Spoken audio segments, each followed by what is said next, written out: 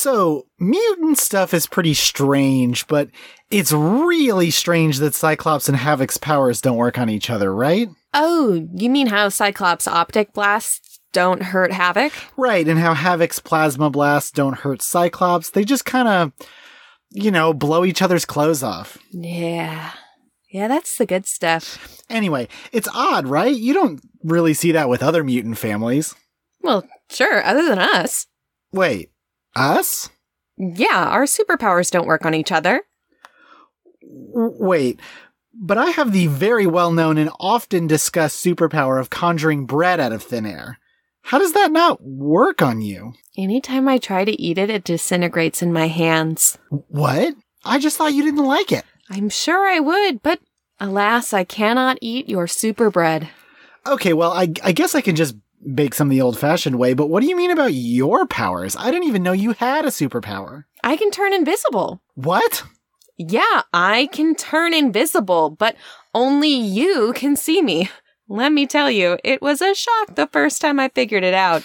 Oh, that explains a lot of random nudity. Look, I thought no one could see me. Wow, so what you're saying is we're just ordinary to each other? Oh, I wouldn't say ordinary. I love you extraordinarily. Aw, me too, sweetheart. Well, are you ready to talk about comics? Yes.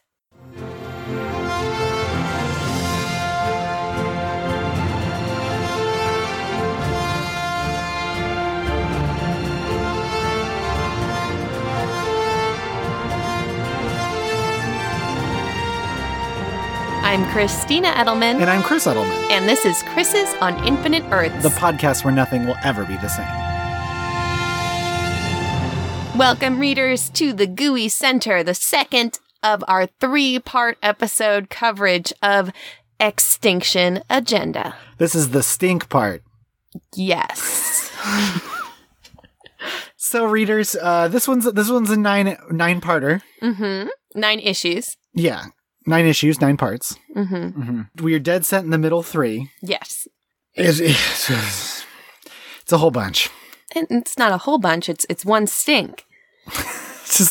Is that a unit of a mediocre crossover is a stink? It is one stink of crossover. Yeah, roughly a section of one. One stink equals 3 miss. Okay. What would you call like a full one? Extinction Agenda. Ugh. A real stinkeroni. A stinction agenda. It's not even X, it's a stinction. A stinction X-genda? Maybe it's just a stinction. We're getting real weird. Everybody's turning off their radios now. Because, we do broadcast this live. It is right, radio. Right. Yeah. I can't imagine this is anybody's first episode. Like, why would you start in the Gooey Center? In the Gooey Center. In the Gooey Center. If this is your first episode, that's fine. Go back one. No, you can stick with us. You'll figure it out. It's fine. Fun fact about just sticking with it and figuring it out. I did a Christie again reading these issues. Oh, that's right. To help me out with always finding the right issues to read, I make sure I download all of them at the beginning so I don't have to go in and search in whatever app I'm reading in. I can just go to my downloads. So I had read the first 3, and then I was like, okay, I'm reading 1 a day. Here's part 4. Okay, moving on. I'm going to read part 5. But it was not part 5. It was part 6. Part 5, there was an issue with downloading, and I didn't realize it, and I kept wondering, they're referencing something that I don't remember very well. I'm sure I'll catch it when I go back and do my reread. And then I go on to read what I think is part 6, and I'm like, part 7? What? Where's part 6? And then I'm like, oh, I read part 6. Yep, Christy skipped part 5 and then read it later. And then I read it later. Mm-hmm. And it's okay. I just have this beautiful ability to read a comic and have no idea what's going on and still keep reading. Boy. You're a real expert. Oh, if that didn't seal the deal for you on this podcast, I don't know what else will. Maybe the summary? Let's get into the summary.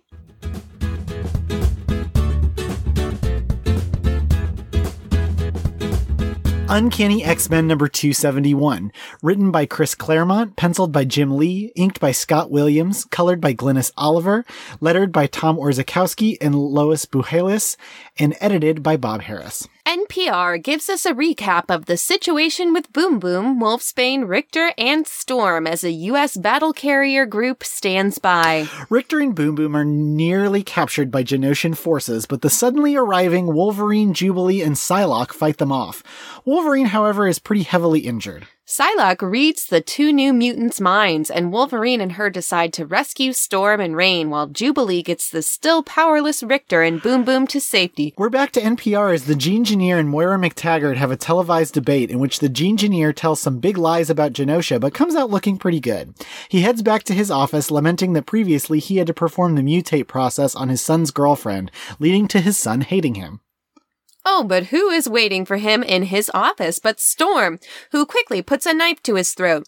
The Gene-Engineer claims Cameron Hodge is the real enemy, and who appears but Hodge himself, who overpowers the still powerless Storm, nearly killing her before the Gene-Engineer and the President, who suddenly pops up, decide to make her into a mutate instead. Gulp. Wolverine and Psylocke pilot the Genosian airbikes, both disguised as soldiers, but Psylocke nearly dies after losing control of her cycle as Storm's psychic cries disorient her. Wolverine barely saves her, and they are picked up by Genosian soldiers, who say they'll take the disguised mutants to the Gene-Engineer for treatment. In the Citadel, Psylocke accidentally blows their cover when she recognizes Havoc, who immediately starts blasting. Wolverine fights off tons of soldiers to get close to Havoc before Psylocke hits the brainwashed man with her psychic knife. Oh, but of course Cameron Hodge comes in, absolutely wrecking our duo and showing them Storm, who has undergone the mutate process. Oh no! New Mutants, number 96, written by Louise Simonson, penciled by Rob Liefeld, inked by Joe Rubinstein and Art Thibert, colored by Steve Bucoletto, lettered by Task Force Z, and edited by Bob Harris and Suzanne Gaffney.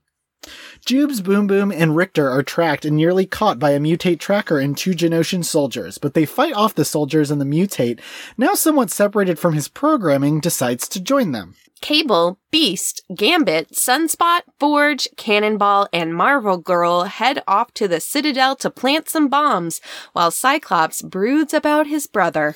In the Citadel, Hodge admonishes Alex Summers for losing track of the mutants, likely due to Forge constructing a cool device, and then the Mechanical Man heads to the Gene-Engineer's lab, where Rain is unfortunately undergoing the process to become a mutate.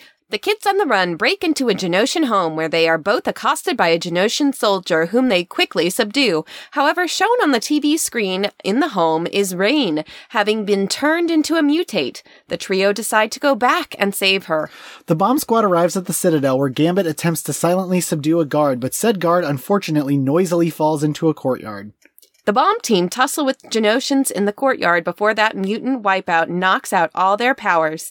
Jube's trio happens to be nearby, and their mutate pal quickly rejoins the Genosians, but lies about the mutants' whereabouts. Everyone's favorite dude Cameron Hodge shows up to gloat before showing Rain, who has in fact been converted into a mutate. Richter vows revenge. X-Factor 61, written by Louise Simonson, penciled by John Bogdanove and John Caponigro, inked by Al Milgram, colored by Mike Rockwitz, lettered by Joe Rosen, and edited by Bob Harris.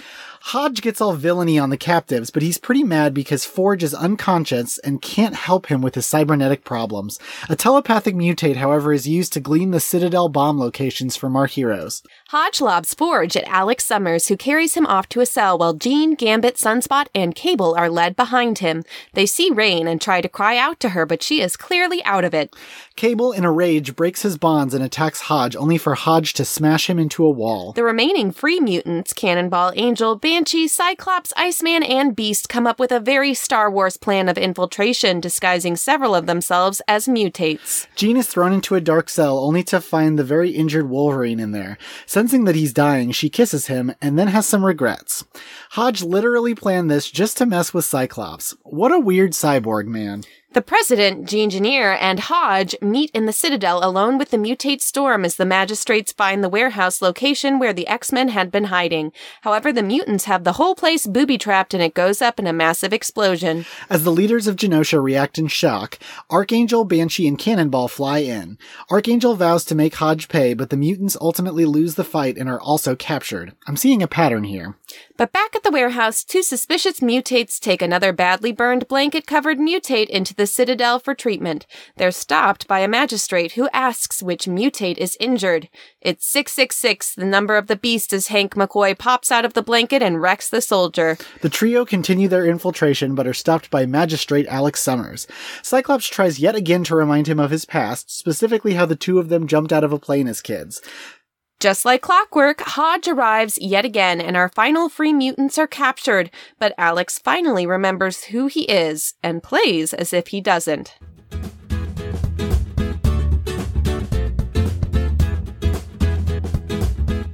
So what did you think of these middle 3 issues? Well, we've already named them stink, but I think we can really waft the stink here and dig in. I mean, is it that stinky? It's not bad. Mm-hmm. I think this is a somewhat uninteresting crossover. Right. And the fact that they spread it across 3 titles, mm-hmm. they want every title to have a little bit of the meat of the story, but there's not that much meat. This is spread very thin across many issues. Would you say that it is a small amount of butter spread between scraped over too much bread? Mm-hmm.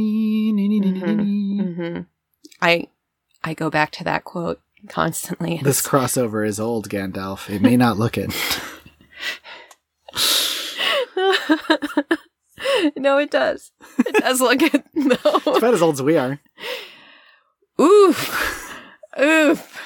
Yeah. Oof. Well, when you put it like that, it's really old. So I think my problem with it is it feels like the hero's actions don't end up with any effect. Right. And that could be in part due to the way that we've chunked it. And like we haven't gotten any payoff here. Like it's the part where it feels like everything's going wrong.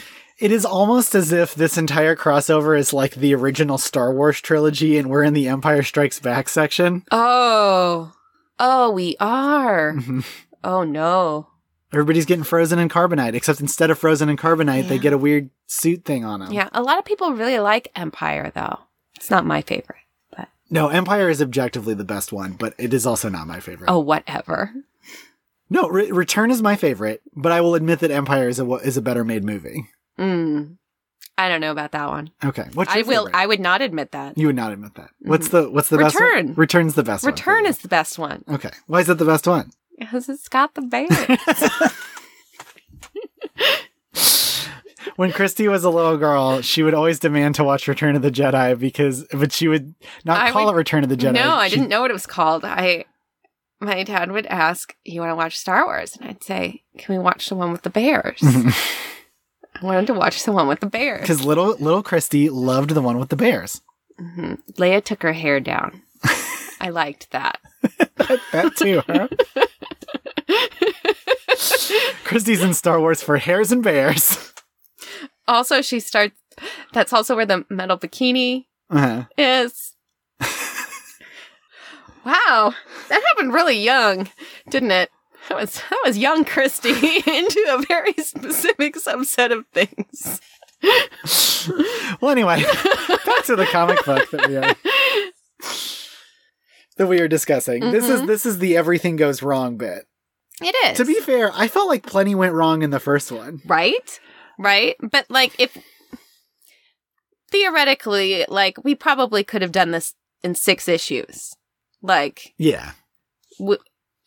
But we have to dig them in even further. Like, if we didn't already believe that Hodge was terrible, we really are sealing the deal here. But it's like anytime they do something, Hodge shows up, they can't beat Hodge, they get captured. This happens several times, and it makes me wonder, like, was this coordinated in that way? Oh, like, is something, are they planning on being captured?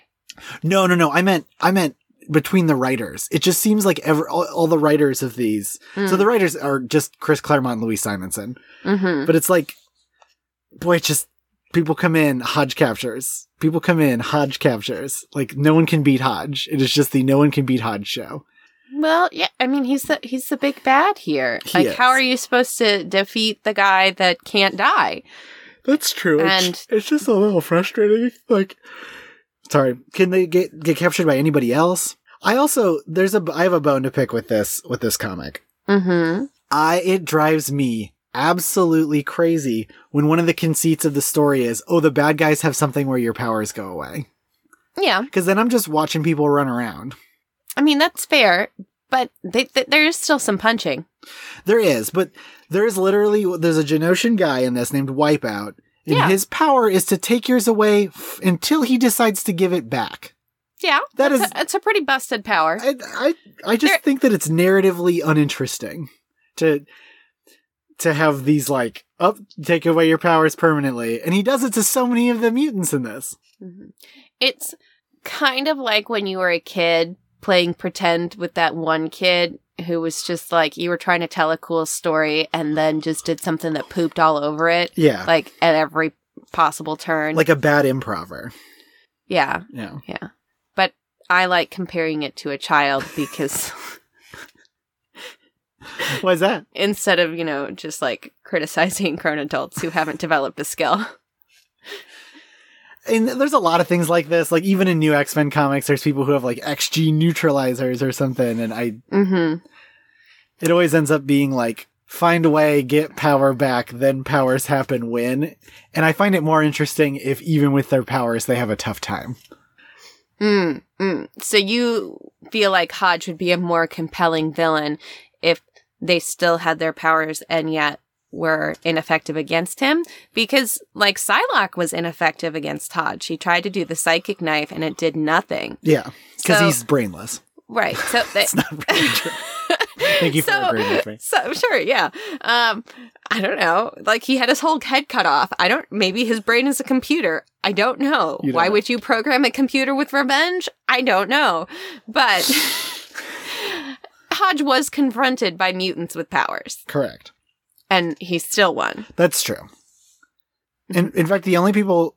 Well, it's somewhat unclear if Wolverine gets his power shut off, other than the fact that he's not healing. Right. Except this is the era where his healing factor could get overtaxed.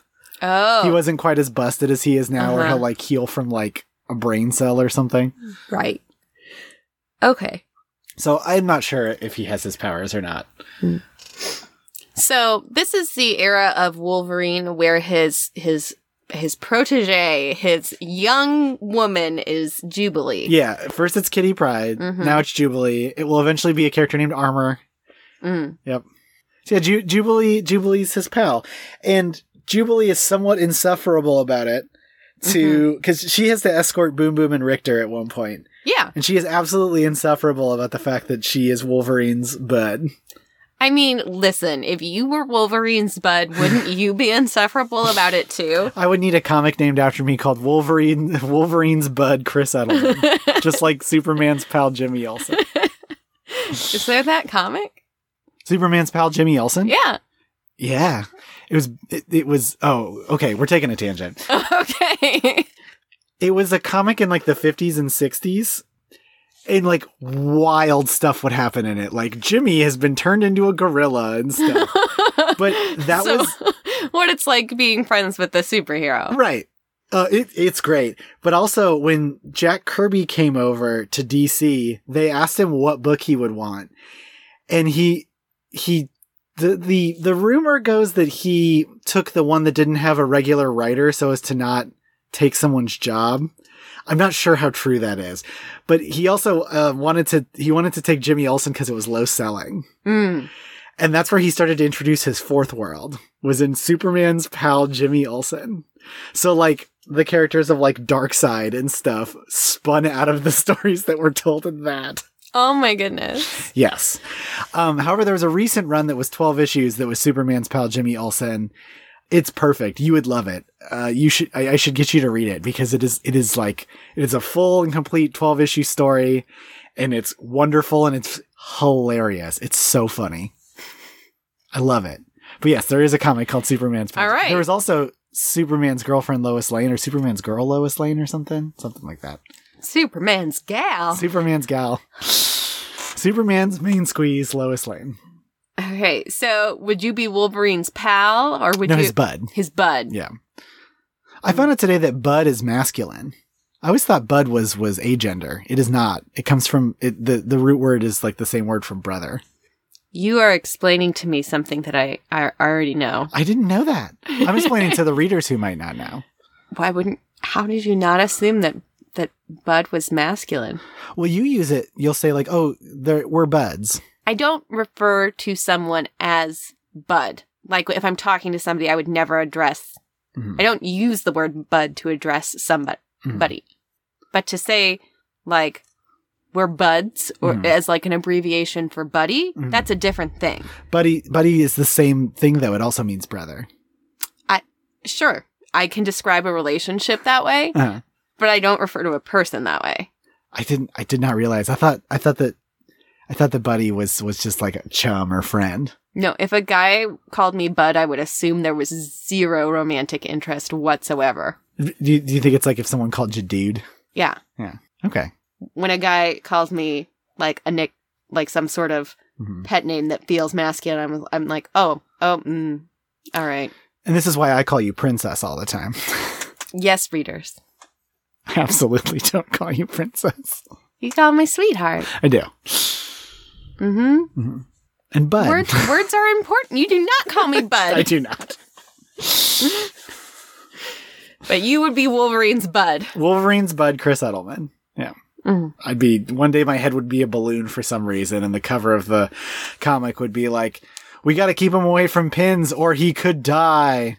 And then you'd look at the cover and be like, we got to read this. Wow, your head turned into a balloon? Those are the kind of things that happen in the Jimmy Olsen comic. It was weird. I love it. That poor guy. It's like, what was his name from Magic School Bus that always had the bad things happen to him when they... Did Ralphie have one? No, it was, He's got it was Ralphie, I think. The glasses and the curly hair. Yeah, They went in his stomach. They go to space and he wants to like get back on the bus and people aren't, so he takes off his helmet and his head freezes. That like traumatized me as a child. What was his cousin? She was up to no good. Oh, that's right. She was trying to take all the rocks or whatever from Pluto. He was like, enough. And then he got home and he had sniffles. Normal stuff. I suppose someone would really have, his eyes would be bleeding or something. Yeah. Magic School Bus. It's magical. You can't explain that. Helmet goes off, head turns to ice. You can't explain that. So there's a couple of interesting relationship things in this comic. First of all, Richter still has a thing for Rain, which I feel like is dropped in like 10 years and never spoken of again. Yeah, they kissed once. Yeah. Like, I don't even think Richter is considered to be bi anymore. I think Richter's gay. Maybe I'm wrong. Maybe he is supposed to be bi. But anyway, yeah, there's that whole deal, which is like hard for me to buy. Jean and Wolverine share that smooch. And then Jean says that he's the best he is at what he does, which is apparently smooching. Right. Well, that's a callback to the conversation that she had with Storm. Yeah. I mean, yeah, he is. He's the best, but what he does isn't very nice unless it's smooching. Mm-hmm. So I feel like canonically we now know that Wolverine is a better kisser than Cyclops. I believe that's true. Right? It's gotta be. I don't know. I feel like Cyclops is probably better at other things, but Wolverine's probably a better kisser. And you feel like that's because what? Like the facial hair or like... I feel like he's just a more passionate person. And you think that Cyclops is emotionally stunted? In some ways. I wasn't sure if you were going to agree with me there. Yeah, he was literally like raised to be a paramilitary soldier after leaving an orphanage run by Mr. Sinister. He's got some stuff. Right. And so you feel like that stuff is less in the way in other areas. Of romance. I just feel like sometimes he feels like he's got a duty to do. That's all. I love when I'm somebody's duty. No better feeling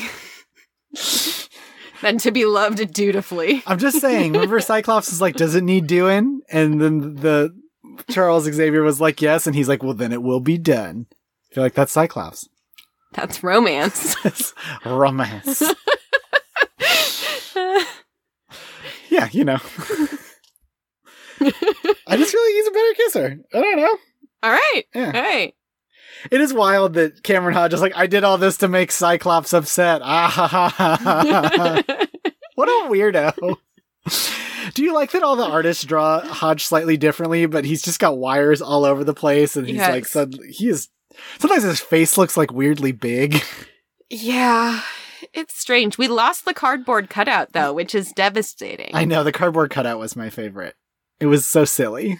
Yeah, I just like imagining him like waking up in the morning and pulling the cardboard out of the closet. There's like 10 identical cardboard suits. And that day, he put it on and he looked in the mirror and he just threw it to the ground in despair. Who are you trying to fool? I don't want to be here anymore. Cameron Hodge is the guy in the full suit in the mall from I Think You Should Leave. Yeah? I don't even want to be here anymore. Imagine wishing for immortality and then you're ahead. That's rough. It's a real monkey's paw situation. Yeah. I feel like after this, Hodge is like relegated to some real chump duty though. Like he works with the Phalanx, and then later he works with like, I forget what. He's been in stuff recently. I mean, he seems like such a terrifying, formidable foe here to become like nothing. That happens a lot with X-Men villains though. Yeah. They either become good guys or they just, they enter the rotation. Right. Yeah. Right. I want a book about what the villains are doing on their time off from villainhood. Right. Like, what do they do between stories? Because there will be times where you won't know about a villain. Like, a villain won't do anything for 5 or 10 years, and they'll suddenly be like, I'm back! What were they up to? I just took a lot of time for me. I got really into my stories. I learned watercolors. It was deeply soothing. But now it's time for more villainy. Back to the grind. I find the mutate process probably the most upsetting thing. Mm-hmm. It creeped me out because the first time you read about it in like an issue of Uncanny, they like go into it. For some reason, having a clothing bonded to your skin, don't like that. No. Ugh. Yep. No undoing a buckle or a belt loop at Thanksgiving. Nope. You're strapped in. Do the mutates eat? I think they eat. I think. How do you feel about our poor mutate who was like, I don't actually like working for them. I'll come hang out with you. And then it's like, oh, they're back. I gotta go. Sorry. Gotta go back. Yeah. I mean, I don't know if I was expecting that or not. I feel like we haven't. It was nice to see a little bit more of a mutate who wasn't, one of the X-Men or the New Mutants or whatnot. Seeing a mutant in the wild, or mutate in the wild. Uh-huh. But I don't know if that needed to be there. I'm not sure if that's coming back to play or. Well, he did have that moment where he's like, yeah, I didn't see anything. I just alerted you and saved the whole Citadel. Right. And I feel like we'd been led to believe that mutates were not capable of that. Right. I think that's supposed to be, that is foreshadowing for later. Obviously, we as people reading in 2021 know that Rain Sinclair and Storm are not mutates forever. Right. So they'll get out of it somehow. Maybe. And right now, it's just the down on their luck issues. The stinky ones. The stinky ones. The stinky ones. I did really like Jim Lee's art a lot in the Uncanny issues. The bit with like the Wolverine and Psylocke stuff, I felt was really strong. Yes. Yes. I will talk about that some in my coolest moment. Oh, okay. The one last thing I wanted to discuss, there's something I didn't talk about in the summary, but I did want to discuss it a little bit. Mm-hmm. There's a bit in one of the issues where at the beginning there's like Genoshan kids. Yes. And they like notice all this happening. Mm-hmm. And they are literally like reciting the propaganda almost. Yes. I think that was really telling in that it's supposed to show how you can change young minds. Mm-hmm. You can so indoctrinate easily. a whole generation. Right. I thought that was a neat ad. Mm-hmm. Because we're supposed to like really see how much Genosha sucks. It's kind of interesting to contrast that with the Gene Engineer having some regrets. Like there's bits in this comic that want us to kind of feel bad for the Gene Engineer. Impossible for me, but he has like some sad moments that are like private.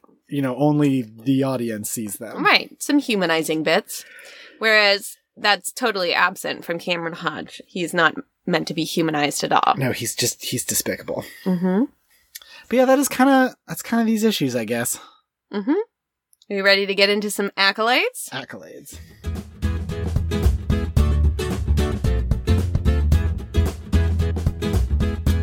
All right. We got to start it out with our best line. Mine goes to Boom Boom. Okay. Who says at one point, "Look, Jube, if you don't shut up about all the things that Wolverine told you, I'll drown you in this glop. I swear I will." Which I liked because Boom Boom's mouthy. Yeah. And Jube did not, she wasn't shutting up about all the things Wolverine told her. It's fun. Yeah. Mine best line goes to moment that you brought up in the summary, the Beast being 666. The number of the Beast, and he pops out and like punches somebody. Rules. Perfect. Mm-hmm. They Ideal. ask his number. Cyclops says, "He numbers 666, boss. 666. Hey, Joe, take a look. Somebody with a sense of humor numbered this one. 666 is..." So I guess I'm giving my best line specifically to Hank McCoy, who said, "You guessed it, chump. The number of the Beast." Is a really cool entrance. And Beast isn't like terrible in this, so... Yeah, this is kind of pre-awful Beast. Mm-hmm. Yeah. All right. And greatest hero here was kind of hard because the heroes were kind of all down on their luck. Yeah, they get whooped. So I gave it to Cyclops because he was kind of the leader of things and did some smart things like rigged and bombed the place. And I did like that we got that where they're like, "Oh, we're finally going to get all those mutants, boom." And then they're like, "Oh, we got all those mutants." And it's like, no, there weren't any. They blew this up. Very good. Yeah, it was like the one win they had. X-Men get a lot of these moments. So in the Dark Phoenix saga, there's a bit where the Hellfire Club takes literally everybody out. Uh-huh. Wolverine has been, what's his name? Harry Leland has the power to increase your mass. Yes. And he increases Wolverine's mass, and Wolverine falls through the floor and into the sewer. Mm-hmm. And like everybody else gets one-upped one way or the other, and they're all captured. Right. Except the very last panel is like Wolverine catching himself on like a pipe in the sewer and turning around and being like, "All right, you gave it your best shot, but now it's my turn." So you absolutely know in that next issue, Wolverine is going to mess everybody up. Right. And like Wolverine had not really had any like solo moments before this. So it's like a very big deal. But in the end of this issue, like Havoc has this like, "I can't let them know that I remember everything." Right. And you're like, "Oh, Havoc's going to maybe do something." Fortunately, Havoc is distinctly not as cool as Wolverine, but he is still maybe going to do something. So, is that your greatest hero? No, I'm sorry. I got off on a tangent. My greatest hero... Okay. My greatest hero is Jubilee, because she had to guard Boom Boom and Richter all by herself, and she's just a young teen. Okay. I felt like that was a lot of responsibility to put on her. Oh. And they're all not, and you know what? Who's not captured? Jubilee, Richter, and Boom Boom. So she's doing great. That's fair. Mm-hmm. That's fair. All right. So I mentioned that I would bring up the Jim Lee art in my coolest moment. Yes. And I gave my coolest moment to Psylocke reading Richter and Boom Boom's minds, just because that art there was just so powerful and just really cool. Like Psylocke looks like strong. There's a lot of panels in this where she's definitely very sexy, but when she's using her powers here, she just looks strong, in control. I enjoy the art, and I've heard a lot of people like mention the fact that Jim Lee made all the ladies sexy, like all the time. He also made kind of everybody sexy all the time. Like, there's a lot of Jim Lee covers where people are in swimsuits, but boy, is everybody in a swimsuit. Well, I say lots. I think there's just one distinct one. I mean, that's not to say that this is not like, he definitely like does a lot of sexy Psylocke art. I feel like if there was a bisexual panel in this crossover, this is it. Oh, specifically that one? Psylocke reaching out and like Boom Boom throwing her head back and Richter throwing his head back, and it looks like almost somewhat painful ecstasy. Goodness, with the teens? I'm divorcing that. Just the composition just the composition. This. Okay. So my coolest moment was similar, except it's when Wolverine and Psylocke were fighting all the Genosians. Mm-hmm. There's this bit where Wolverine is like absolutely covered in them and is just like ripping them up. It is so cool. Yeah. Some good fights. Psylocke does a lot of fun psychic whammies too. Yeah. You know, the focused totality of her for psychicness. Yeah. Her knife. Mm-hmm. It looks like the little Halo sword. It does look kind of like the Halo sword. All right. So next up is our Crusher Creel Award for Silly Villainy. And my Crusher Creel Award for Silly Villainy has to go to Hodge for being so petty as to put Jean in the same cell as Wolverine just to mess with Cyclops. Who, like, he doesn't even hate Cyclops as much as he hates, like, Warren. Right. He hates Warren the most. Because Warren lopped his head off with his metal wings. Right. And also he was a bad roommate or something. I don't know. Yeah, he smelled. Mine's also for Cameron Hodge, but for a different reason. I said Cameron Hodge is the only effective bad guy in this story, and that's sad. That's the silly villainy. The fact that somehow he's everywhere. Okay, yeah. So, readers, our next accolade is the Key of C, which we give to a moment that we feel would be best enhanced with a musical number, or should be expanded upon with a musical number. And my Key of C, I give to Richter, and we have a lot of ongoing obligation that he feels towards Reign, and when he finally sees her in in her mutate form, he has this big inner monologue here about what she's like and some guilt but then revenge. I feel like that's a nice little arc for a song there of how he's going to save Reign. I like that. My Key of C goes to the Jean Engineer's Lament. I think that sometimes the villains gotta have their own song, and sometimes they have to have their own song that makes them seem human. Mm-hmm. You know, you've got your Javert's got a song about how much he loves justice. Right. I feel like he could have a song about how much he loves being terrible. I thought you were going to say Genosha, but okay. Genosha's terrible. Genosha's the worst. Next accolade, I will go down with this ship. Can be platonic or romantic relationship. And mine is the platonic relationship of Jubilee and Wolverine. You love a mentor-mentee relationship. Yeah, I'm a teacher. I'm not going to bring my students into life or death situations. I can enjoy that. Yeah. I just kind of liked him bossing her around a little bit because, and then her in turn bringing that bossiness elsewhere.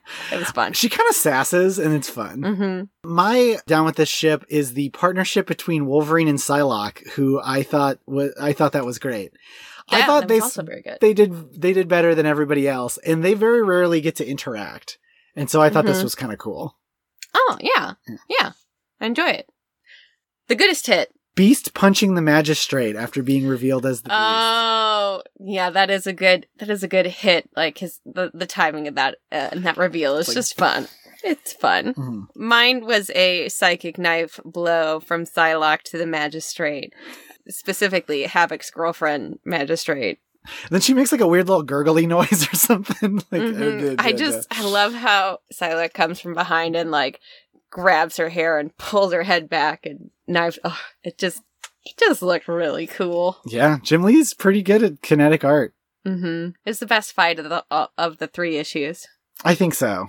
A lot of our accolades came from that issue. From that issue. Fight. Yeah, it's weird because I feel like a lot of people in retrospect have been like, Jim Lee's like a little overrated. He's like very indicative of that era, but like a lot of people try to do a bad Jim Lee impression. But I don't know. He's really on it in these early issues. Mm-hmm. These are some of the earlier X-Men ones that he's done, and it's interesting to compare him to like the other wunderkind of the era, Rob Liefeld, who's like his work is just not as dynamic. I look like right now like a dog that's eaten something terrible. Yeah. You look like a cat that's like about to cover something up. And with that, reader. And I actually find this like the most palatable of all Rob Liefeld art that I've ever read. Okay. And I even sometimes have a soft spot for Rob's art, not necessarily Rob as a person, but it's hard to read it like right after Jim Lee, who is like just better. Yeah. And even like Johnny Boggs does like way better art. Mm-hmm. Comparison is the big downfall of different artists and events. It happens though. Mm-hmm. It does. And with that, readers, thank you for joining us. If you would like to follow the Chris's on Facebook or Twitter, we are at Chris's Pod. You can email us at chrisisoninfiniteearths@gmail.com. And if you would like to support us monetarily, you can head to Ko-fi or Patreon. Links to those are in the show notes. Otherwise, if you do not want or cannot support us monetarily, just give us those, just give us those 5-star reviews. We love to read those out on the show. It's been a while. It has been a while. It's been a while. Since we've got 5-star reviews. Yep. But you can throw those on iTunes, Stitcher, wherever you like. But we will read the iTunes ones out on the show so you can make us say some silly stuff. Mm-hmm. Yeah. And until next time, readers. Slay your enemies and all you desire shall be yours.